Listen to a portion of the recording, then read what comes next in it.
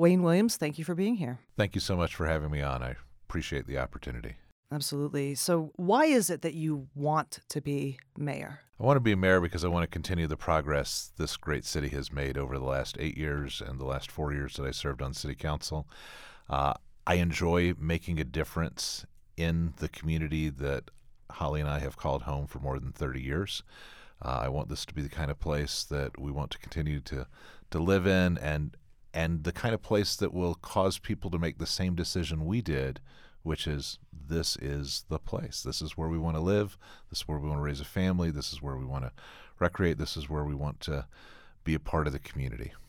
You've been in politics a long time, having been on city council, previously as Secretary of State, El Paso County Clerk, and so on.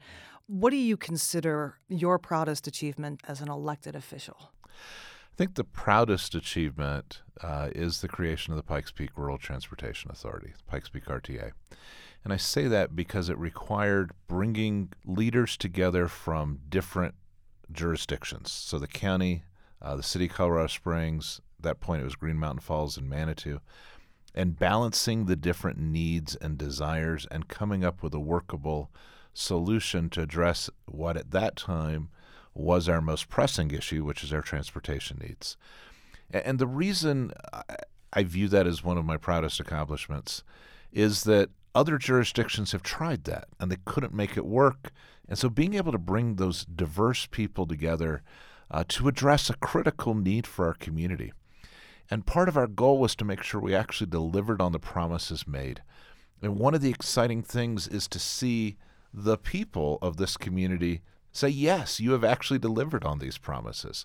We give you the list of projects. It's a horrendously long ballot question, but I like that specificity. Tell people what you're going to do, and then when you renew it, do exactly what we've been able to do, which is say, promises made, promises kept. Mm-hmm. And what about something that you regret or that you view as a mistake or maybe wished you'd handled differently? I regret that we haven't always been able to make everybody happy. And I try, but I don't always succeed. And sometimes the interests are so strong that you're not able to make everyone happy, the landowner and the neighbor. It's sometimes hard to balance those, and we try. And I've had folks that have been unhappy with some of the decisions we've made. And in some cases, those were folks that have been real strong supporters of the campaign. I remember one of those projected land use we turned down. And I called the person afterwards. My signs had been on his property. He had donated to the campaign and said, hey, I am happy to answer any questions you've got. And he said, Wayne, if that's what you thought is the right decision, I don't have any questions. And our signs have been on that property since as well. But not everyone is always as understanding when you make a decision that you believe is in the best interest of the community. And it's hard to make those balances work. No, we send surveys out to all the candidates for the general election, and you identified public safety as the number one challenge facing the next mayor of Colorado Springs. How are we doing? We're doing well. Crime is down by 9%, according to the Common Sense Institute, but there are some areas in which we're struggling. And there are a number of factors in that. One of those is as we've had a shift in the respect for law enforcement and the desirability of law enforcement as a career, that has caused us to have some recruitment and retention issues. We've addressed those, though, in what I think are some important ways. One of those is moving to a year-round academy. So we're no longer saying, hey, we'd like you to be a police officer. Please come back in 4 months when the academy starts. In this economy, people aren't waiting around for 4 months to find a job. Also trying to make sure that we provide the training for our personnel that they need. Governor Polis appointed me to the Peace Officer Standard Training Board, so it's not just at a local level, but also at a statewide level that I'm involved in trying to make sure that we use the tools that are available now, more of interactive training as opposed to just book learning, and I think that's important as we go forward. We've added 62 new police positions, 66 new firefighters, 3 new fire stations.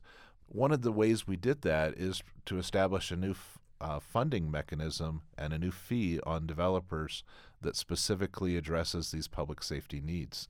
And so there were supporters of mine in some cases that weren't necessarily very excited about the fact that we imposed a new fee on them, but it was necessary for the good of our community.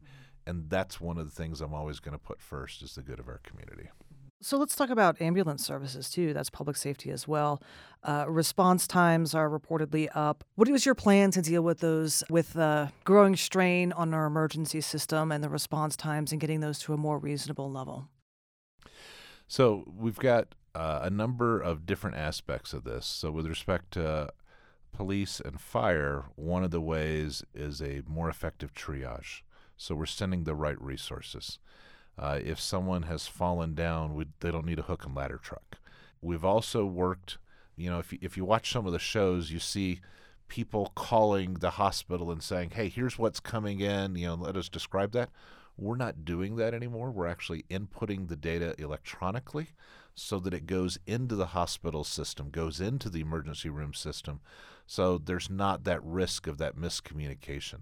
In terms of ambulance service, that's something that is done through a competitive bid. We do not have a city-run ambulance. We have private entities. We have looked at the possibility of possibly bringing that within the fire department. That would require some changes and ultimately probably a ballot issue to make that work. Something that I'm committed to looking at going forward because we have to make sure we provide the best service for our community. In response to the surveys that we sent out, you said you support the current setup of the Law Enforcement Transparency and Advisory Commission. We've heard from some members of City Council, former members of LETAC, community advocates who say the commission is essentially ineffective. How do you see the commission's work and ensure that what they do is heard and valued? So LETAC, or the Law Enforcement Transparency Accountability Commission, has played a significant role in changing the city budget. One of those was with the unanimous recommendation out of LETAC that said we should increase alternative response teams. In other words, it's not always necessary to have police officers respond in full gear. It may be appropriate in certain circumstances where you're dealing with a mental health issue or something else to send an alternative response team. LETAC proposed some recommendations. I think we spent about $500,000 to address those recommendations in the budget, and we've continued to include that in every subsequent budget since that recommendation.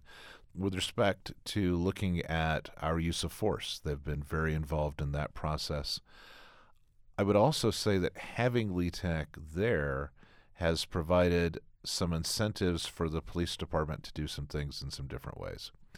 One of the things that I would do as mayor, and I'm committed to this, is to make sure that we are proactive in terms of having the police department provide information and seek input on some things. Ultimately, I do believe it needs to be an advisory commission. I don't favor the position of those who say we should make them in charge or some other group that's not accountable to the people in charge. The mayor, under our strong mayor form of government, is in charge of the police department and has that responsibility and is directly accountable to the voters. I think that's a much better method than an unelected body that is not accountable to anyone making those decisions. Having said that, I believe that LETAC plays a vital role. I helped create it. I was one of the instigators of making it happen. And I believe that having that balance is important. So that dialogue included a couple of the leaders of the Black Lives Matters protest here in Colorado Springs. It included our retired former police chief, who was our first Hispanic police chief, Lou Velez. It included the widow of a slain sheriff's deputy.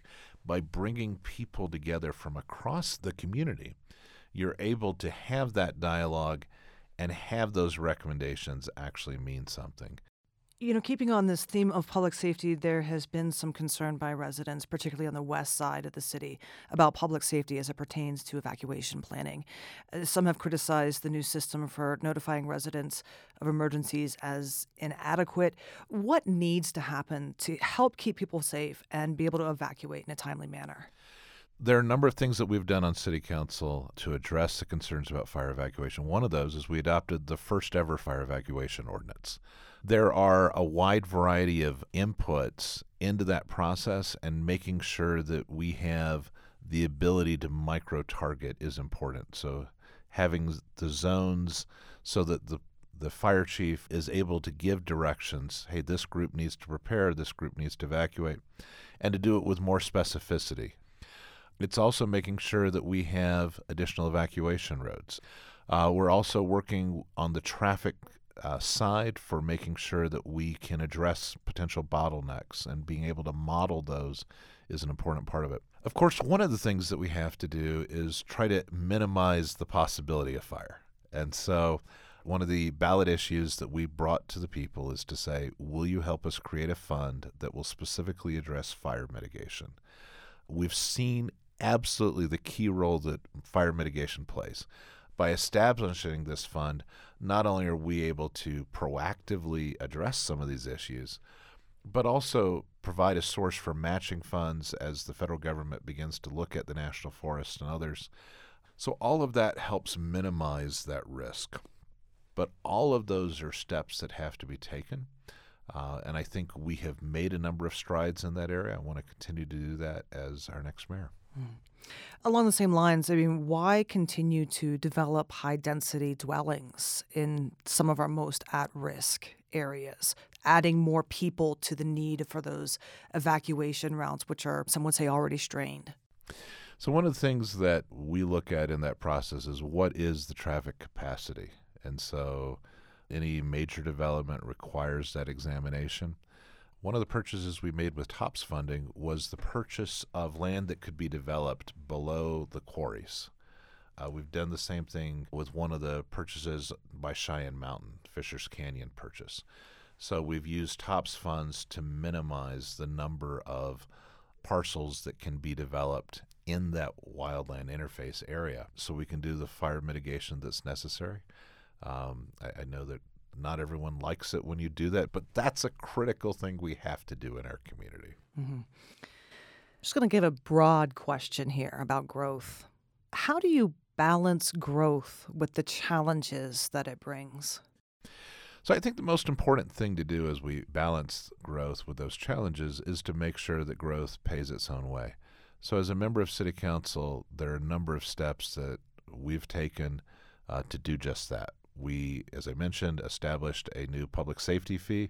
We also, though, established as Colorado Springs Utilities a new water resource fee. And this is about $6,000 a home that allows us to acquire the water that's necessary. We've begun that process in working cooperatively with our friends in the Arkansas Valley. So we just signed an agreement with Bent County, which is in the lower Arkansas Valley, that allows us to acquire 15,000 acre-feet. 15,000 acre-feet is enough for 100,000 people, so it's significant. We've purchased 3,000 of those already, but we're doing it in an innovative way. Instead of the buy and dry method that used to take place in Colorado and still does in other jurisdictions, we're working with the farmers to upgrade their irrigation system and then buying the water that's saved. That keeps the land in agricultural production, still lets us enjoy the Rocky Ford cantaloupes and all the other wonderful things that we like, but makes it so we're actually able to get the water we need and still support our agricultural partners in the Arkansas Valley. And so we've made those changes. We've also increased the cost for park fees, so that if you are paying fees in lieu of land dedication, you have to pay a higher rate than you used to do. All of those are ways to try to make sure that we balance that out and address those needs. As a community, I want us to continue to grow, but I want us to grow smartly, and I want us to grow in a way that doesn't adversely impact the existing residents. Mm-hmm. Colorado Springs has long had a reputation, for better or worse, earned or not, as being too developer-friendly. And, on city council, you backed the water ordinance that requires a certain amount of water be available before the city can annex more property to build on. The ordinance passed on a 5-4 vote, but critics say that it basically creates a developer monopoly in favor of Norwood. People say Norwood is financially backing your campaign. Is that true? How do you see that relationship? So first, let's talk about the ordinance itself. The ordinance itself is designed to ensure that we as a community have enough water for those of us who are already here. It does not prohibit development, but it requires, before we annex additional land, that we have sufficient water for it. I think most of us, when we look at Lake Powell, Lake Mead, recognize the need, particularly once you realize that 70% of the water we use in Colorado Springs, when we count reuse, comes out of the Colorado River. And while this year was a great snow year, that's not a strategy to hope and pray that it snows once every 20 years. So it was absolutely important that we provide a way of assessing, is there enough water? And let's look at what we had before. What we had before was as long as there's enough water for the foreseeable future, was the quote. Well, I don't know how I defined that. And so you had a system that wasn't fair, that wasn't laid out, that wasn't specific. And by moving to a specifically defined buffer, we have provided more certainty and fairness in the process. With respect to who benefits, who doesn't, right? The first beneficiary, and the most important, is the existing residents of Colorado Springs, who know that there is going to be enough water, so whenever they turn on that tap, water is going to be there. That is the first and highest priority. With respect to who owns land, it is true that Norwood owns a significant portion of the land. They don't own all of it, however. And generally, if you've got multiple different entities that can compete, that is not a monopoly. Plus, there is no requirement that someone live in the city of Colorado Springs. And so certainly there is the opportunity for land to develop outside the city. That's been done. Certainly if you talk to the people in Falcon, they view themselves as part of our community, but they don't live within the city. And so there is not a monopoly in terms of who can build a house or where a house can be built. Is there a limitation on who all comes here? Yes, it's not as developer friendly as it used to be because of this ordinance. I supported this ordinance that is less developer friendly, and I did that because it was the right thing to do for our community. It is true that I have support from a number of people across our community whose economic well-being is tied to a successful economy. And I'll give Colorado Springs Forward as an example of that. That happens to be the largest donor. They are a group of a couple hundred folks focused on trying to make sure we have economic progress in our community. They were a big funder for some of our TOPS initiatives, for our paving initiatives for 2C. And so they've consistently looked for what initiative or what candidate is going to help move our community forward, thus the name, but also who's going to help foster the economic well-being. And when you look at what's happened over the last 8 years, we've gone from a $30 billion economy to a $40 billion economy, and that affects all of us and helps all of us, whether it's where we own a business or work for a business. It enables us to have a stronger economy. I've been here for 30 years. I've seen it when, Hibbard's closed downtown and Montgomery Ward's closed and everyone was closing. It's a lot more exciting to have Robeson Arena and Widener Field, and then you see the cranes on the skyline. Those are things we didn't used to see. I'm committed to continuing that economic vitality. That's why folks like Colorado Springs Forward are supporting me, because they know that I am the candidate who can deliver that. Partially because I'm the only candidate that's actually ever had any elected executive experience. I want to go back to the water ordinance just quickly. And you addressed some of this, but there are flat-out allegations that the developers have your ear. People like Colorado Springs Forward have your ear, that you are influenced by them. I just want your response to that. It's absolutely not true. First, as I've talked about, I've imposed a host of fees in the range of close to $10,000 when you add them all up on developers, and that's a per lot fee. If that allegation had any truth at all, I would never have done that. They were not happy with those discussions on public safety fees, on establishing a water resource fee. And so there's some very strong evidence that's absolutely false. I have turned down developments. I have approved them, and I look at what is the best answer at that particular time. And I don't do it with respect to whether someone's donated or not donated. And that is the absolute truth. It's the absolute record. And there's a lot of evidence to support exactly what I just said. As developments and shopping centers continue to be built, it's really important to pay attention to the ways people get to and from these new things.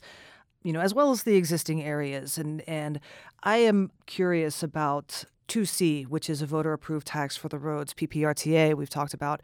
Is that enough for the infrastructure, the road infrastructure? So 2C addresses maintenance issues, many of which were long-standing, going back decades. And so it is an important component. It doesn't do any of the new construction. It simply is going back and continuing to maintain our roads. Colorado Springs is kind of unique, right? There's this huge swing in temperature. And so unlike most places where it either never freezes or it freezes and stays frozen, we have a freeze-thaw cycle on a daily basis during much of the year, and that plays havoc on our roads. So we have to make sure we continue to invest in our roads. Absolutely, 2C has been a godsend in that area, and we have that whole list of every road that's going to be addressed. Are there others that need to be? Yes. I don't foresee that need going away. What hasn't been addressed, and here's where the key issue is, the state is no longer funding transportation the way it used to do. And many of our major thoroughfares, Powers Boulevard, I-25, are state highways. And there has been a lack of funding for them. So we have to advocate at the state level to make sure that transportation is being funded and that our roads are part of that process. Part of what the mayor has to be able to do is have those relationships at the state level to advocate for necessary projects in our community. And I do have those relationships, and I've shown how I've been able to help bring some of that funding to our community. Some of the most difficult challenges are getting from east to west in terms of transportation. Just briefly, how do you propose that we solve this issue? One of the things that was approved in Connect COS is a study that will look at some of those east-west mobility issues in that central part. We did say that Constitution is not part of that calculation. And so it's looking at how do we make things work in the best way possible. One of the things that some of the other east-west mobility studies have shown is that completion of Powers Boulevard actually helps the east-west traffic as well, because people are then more likely to go in a different direction. And it's also finding ways that help the mobility to take place. So one of those, for example, that we did at Woodman and Union is pulling the left turn lane over earlier. And by doing that, you now, instead of having to wait for a 4-cycle light, it's a 3-cycle light. And even that change has made it so there's no longer that type of long line there used to be at that intersection that I used to sit through for 2 or 3 cycles. And so it's looking for ways to balance the technology with the changes in structure, with the funding, and all of those are part of that process. I do get excited about these issues in part because I've been the vice chair of the State Transportation Advisory Committee.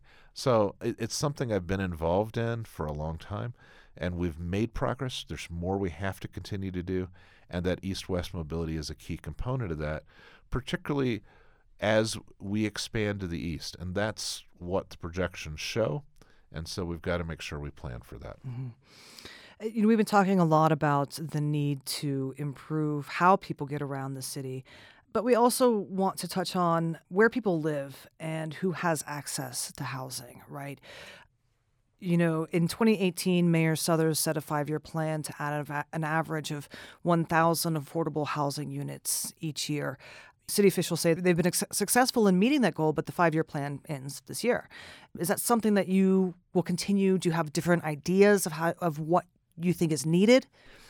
Absolutely. We need to continue to emphasize the need, and at a minimum 1,000 per year is we have to at least continue that process. But let's talk about I actually got started in government when Bob Isaac asked me to serve on the Colorado Springs Housing Authority Board in 1994. And so we did a number of things, including rebuilding Lowell School, and then it triggered an economic renewal in that whole southeast downtown area. We built, in conjunction with Peterson Air Force Base, apartment buildings known as Creekside at Norwood, which is designed to address housing for enlisted personnel. On City Council, we've done some other exciting things. So one of those, I talked about the water resource fee that we've imposed on developers. We also created a fund to address those water resource fees for affordable and attainable housing. So to incentivize affordable and attainable housing, we've got a process where you can qualify for up to 100%, or it's a sliding scale based on the affordability of the particular project, how many are available. We've also eliminated the sales tax at the city level for building materials for affordable and attainable housing. And so by incentivizing affordable and attainable housing by not charging that sales tax, we've been able to actually increase and exceed that 1,000-unit goal over the last year. It's not limited to what we did at the city, though. So one of the things I want to do is advocate for a similar change at the state level, at the county level, because that provides an incentive that's market-driven, that doesn't have government building it, but allows a reason for a developer, a builder to say, I want to do it this way. Absolutely, we need to work with the state on the new funding sources that have been approved by the voters. And going forward, there's one glaring area that we have to address, and that is with respect to condominiums. We built a couple thousand homes, a couple thousand apartments. You know how many condos we built? 7. Not 7 buildings. 1 building, 7 units. And for the entry-level home buyer, the difference in price is astronomical. And so because of some legislation at the state level, perhaps because of also the way federal taxes are treated, it is not economically viable to build condos in Colorado. We have to work with the legislature to change the construction defects law to make it so that it incentivizes folks to build that entry-level home ownership product, because helping people to get into that first home is a key factor. It's ultimately how people build wealth. You put 10% down and you get 100% of the appreciation. It's a really great deal over time, and so those are some things that we have to address as a community. Mm-hmm. So affordable or attainable housing doesn't really address necessarily a related issue, which is homelessness, people experiencing homelessness. What will your approach be to addressing that issue? So with respect to homelessness, there's a number of ways that we have to address it. One of those is first making sure that there is a place where anyone who needs to go can go. The Springs Rescue Mission has been a great partner in that area. I was visiting with the Salvation Army, who wants to build a permanent site for that short-term family housing, which is something we don't have. So if a family is experiencing homelessness, they can't stay together right now in the housing units that are constructed for long-term usage. So that's part of what we have to do, and I want to work with the Salvation Army as mayor to advocate for the funding for that. That side then enables us to actually enforce ordinances and rules that say, no, you can't camp along our waterways. No, you can't camp in our public streets. I do favor continuing to expand the no-sit-lie area. It's one of the things that we expanded it when I was on city council in a divided vote. I was supportive of that. I want to continue to expand that to address the needs of an expanding downtown area. But you have to have a place for someone to go in order to tell them they can't be here. And so that's why it's working on both sides. I very much support the Mayor Souther's initiative that addresses trying to help particularly veterans who may have an issue with respect to whether they can provide sufficient security deposit. And so guaranteeing landlords that, yes, if you rent to this veteran, we will make sure you are held whole. So those are all aspects of what I want to continue to do. We need to continue to expand our homeless outreach teams in the police department to make sure that we can enforce these. But again, we have to have a place for people to go, and we need to continue to work with our nonprofit community to make that happen. Wayne, thank you for your time today. Thanks so much for the opportunity to address you and your listeners today. I appreciate it.